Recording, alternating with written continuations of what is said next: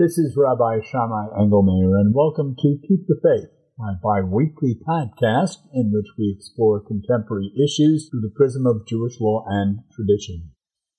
Last week's midterm elections and what they mean for us in the next 2 years were not the only elections we Jews need to be concerned about. Just 1 week earlier, on Tuesday, November 1st, Israel held its fifth election in less than 4 years. The result is a possible installation of a radical right-wing government, one that may seek to turn Israel into a theocracy many Jews here may not be willing to support at the very time our support is at its most critical. That is the danger, but is it real? We'll find out because I've invited our man in Israel, Charles Biblezer, to give us his perspective on what's going on. And so, the topic of this week is the Israeli election, and should we be worried about it? Charles, thank you so much for being a part of today's podcast. You recently became a news and feature editor for the U.S.-based Jewish News Service. I realize you must be very busy, what with covering the new Knesset and the latest terrorist attack on the West Bank in which 3 people were killed.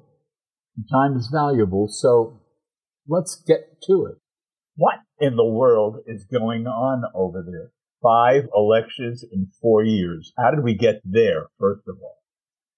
It's a seemingly endless election cycle that began, I believe, in April 2019, actually.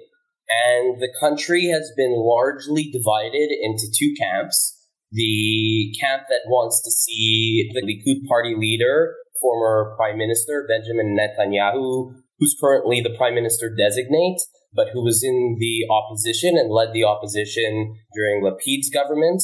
So 2 camps, the pro-Netanyahu bloc and the anti-Netanyahu bloc.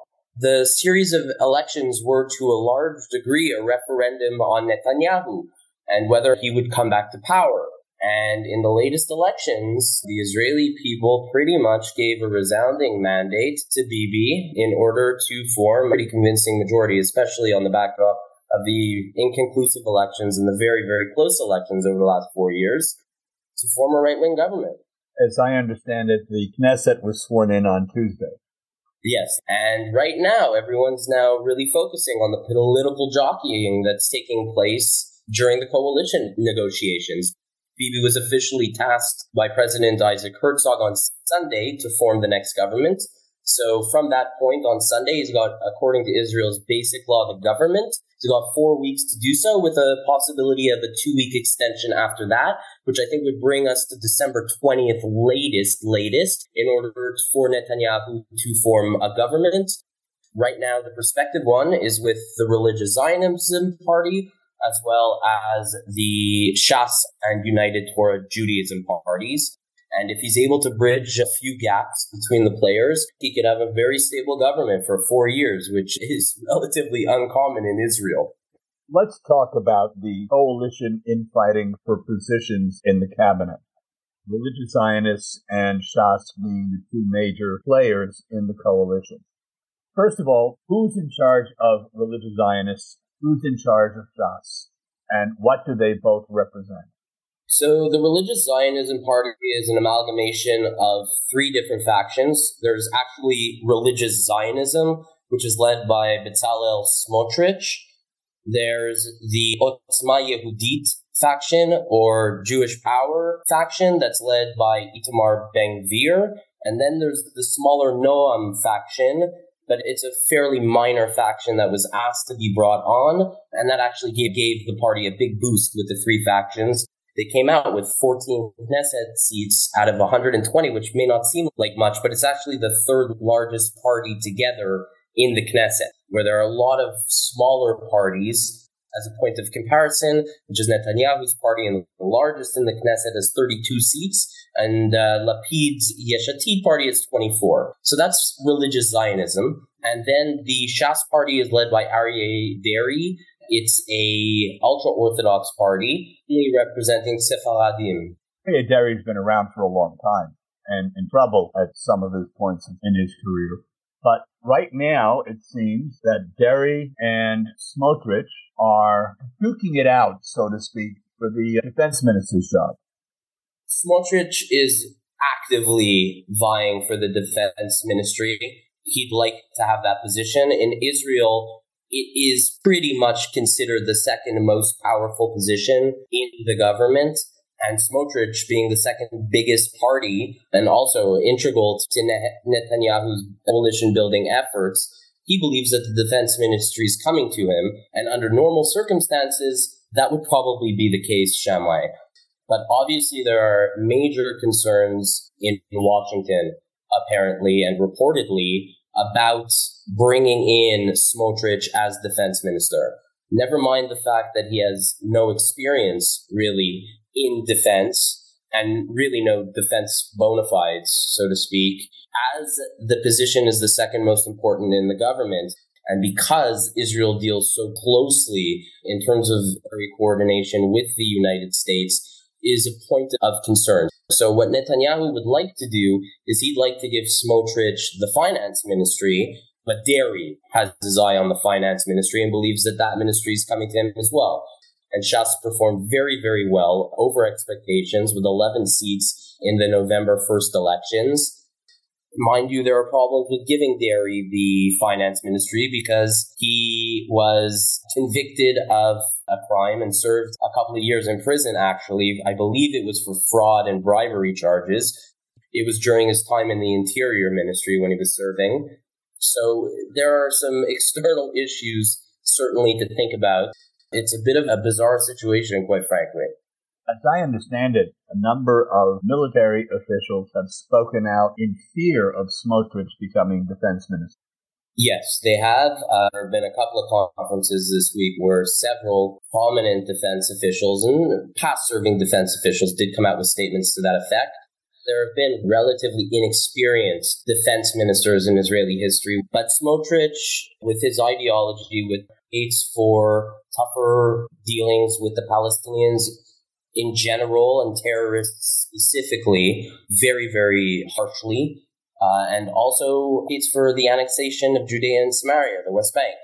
So obviously this doesn't correlate to what the Biden administration has in mind for the next couple of years. And you already see with the FBI having launched an investigation into the killing of the former Al Jazeera journalist Shireen Abu Akleh, it really looks like a shot across the bow and almost as if it's a warning sign. Netanyahu, you have to neuter these people or there's going to be trouble for you.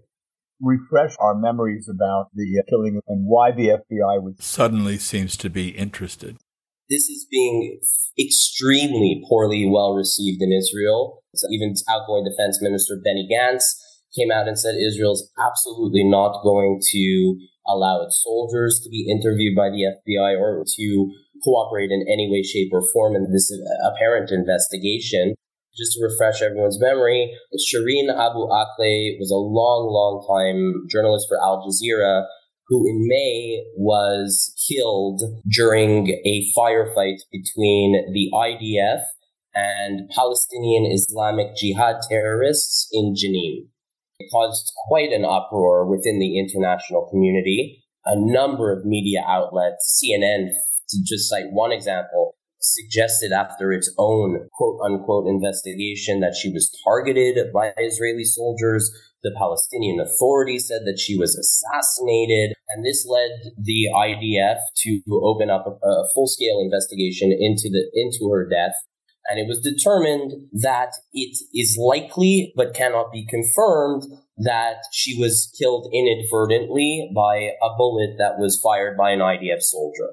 Now, mind you, the bullet was eventually recovered from the Palestinian Authority, who refused to allow any legitimate forensic investigation for a couple of months at least before Israel was able to really get down to the bottom of things, if at all it did, or to the best of its ability. And it did cooperate with the United States. And the United States had come out with its own statement, basically to the same effect, that it was inadvertent. It does seem a little suspicious, though, or curious, that the United States would say that their investigation seems to suggest that it was inadvertent, and then they put the FBI on the case. Yeah, there are a lot of unknowns, I guess. But what is known is the U.S. called on Israel to investigate, and Israel did investigate. And the State Department came out with a couple of statements to the effect that, yes, it's a tragic, tragic death. It's likely that the source of the fire was an IDF soldier, although that hasn't been definitively confirmed and probably never will be definitively confirmed this long after the event itself. So for the FBI to be tasked with something like this, from everyone that I've spoken to about it, they say that this is absolutely unprecedented. It would absolutely never occur to any other U.S. ally, only Israel. And in many ways, it's very unsettling because it's unlikely that anything significant will come from it, but the sheer fact that it's been initiated is worrisome. We'll see what happens. It's almost unfathomable that the U.S. would indict anyone or call for someone's extradition, but it looks like it's more a move to appease the progressive wing of the Democratic Party, which right from the beginning called for this kind of international action. So we'll see what materializes moving forward. Let's return then to the parties. You have Smotrich and you have Itamar Gvir. They've both been accused of being racist, Itamar Gvir especially. What is their reputation and why do they have it? There are rightfully some significant concerns with the ideologies that Ben Gvir in particular maintains. I think most of the concerns with Smotrich come from the religious aspects. People are warning that he'd like to introduce a theocracy into Israel. He has called for Israel to be governed in accordance with Jewish law. His social positions are highly conservative. He, in the past, was anti-LGBTQ. And attended rallies, if not organized them, against the gay and lesbian community. But I think the major concern is both the religiosity, but even perhaps another element to reform the Israeli legal system. In particular, what's called an override clause that they'd like to legislate such that the Supreme Court would no longer be able to strike down Knesset legislation. And I think this, more than anything else, really scares people on the left. This is going to be a major, major battleground. Even people in the center and even people on the right as well.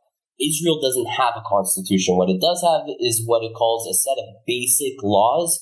So what happens is the Supreme Court able to strike down legislation that they consider undemocratic or doesn't meet the needs of various sectors of the population. And obviously the right accuses the Supreme Court of being activist, which most people agree to. It's just the degree of activism that's really the point of contention. It's a big bone on the right. The only thing that I would recommend is that people just kind of give Israelis the benefit of the doubt, because our democratic system, 5 elections in 4 years. How much more democratic can you be than 5 elections in 4 years?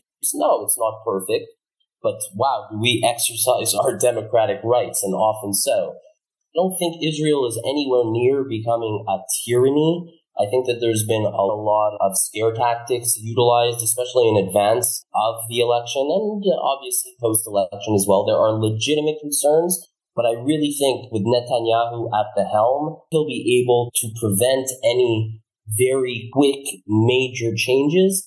Don't forget, this is a guy that doesn't like big change. And this is also basing everything under the assumption that he's actually going to form a coalition with these people. Part of our problem here would be the religious shift in the government, the law of return being changed. That's one thing being threatened. Denying any conversions from conservative or reform. There just seems to be so many things that this new government could do, especially considering its dependency on the religious right, that would affect how American Jews would look at Israel. At a time when the FBI investigation is a perfect example, when the American support of Israel would seem to be a little bit shaky, it's only going to get more so if American Jews turn their backs on Israel because they think Israel has turned their backs on them. I fully agree with that point. What I will say to that is there is zero chance that they're going to touch the law of return, in my opinion. Is it a concern? 100%. Is it going to happen? I would absolutely be shocked. And in my opinion, I believe that Netanyahu, if push comes to shove, religious Zionism is saying, listen, guys, unless you pass this, we're going to bolt. I believe that between U.S. pressure and support from an electorate, I believe that Gantz would replace religious Zionism in a future coalition if it came to changing the law of return, because U.S. support is so fundamentally important. I don't see any way that Netanyahu will allow the government to alienate American Jewry. If it happens, I'll be the first one to say the government has to go. Because then you're really with existential issues such as the Iranian nuclear threat and needing the support of U.S. Jewry and needing the backing of the Biden administration. I just think that we have too many fish to fry. Security, financial, economic stressors that I don't think Netanyahu will allow this government to touch it. Well, obviously, Charles, I really do hope that you're right. Do you have any closing thoughts for the audience? On a closing note, I would just ask your listeners and Jews in the United States of America, if you have policy disagreements, that is acceptable. But it's not grounds to remove your support from Israel. If Israel becomes a theocracy, if gays and lesbians are no longer allowed to march through Tel Aviv and Jerusalem, that's legitimate beef.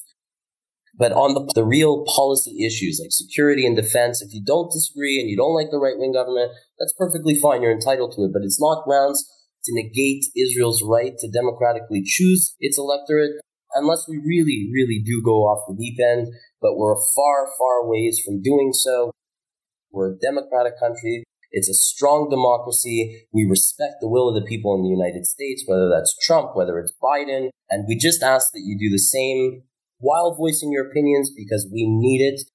God help us sometimes. We make mistakes, but we need your support. It's the one and only Jewish state, and we are Am Yisrael, and we chai.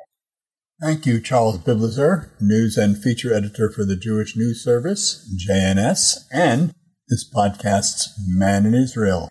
This is Rabbi Shammai Engelmayer. I do hope you come back for my next podcast. And I'd like to hear what you have to say about this or my other podcasts. Go to www.shammai.org, www.shammai.org, and email me, please. If you don't get the Jewish Standard but want to read my columns, go to the columns page of my website. The latest column is on the need for all of us to combat hate before it's too late. Shabbat Shalom. Stay healthy. Keep wearing those N95 masks in indoor venues, no matter who tells you otherwise. And get fully vaccinated if you haven't done so as yet, including all the available booster shots. Enjoy Thanksgiving next Thursday, and above all, stay safe.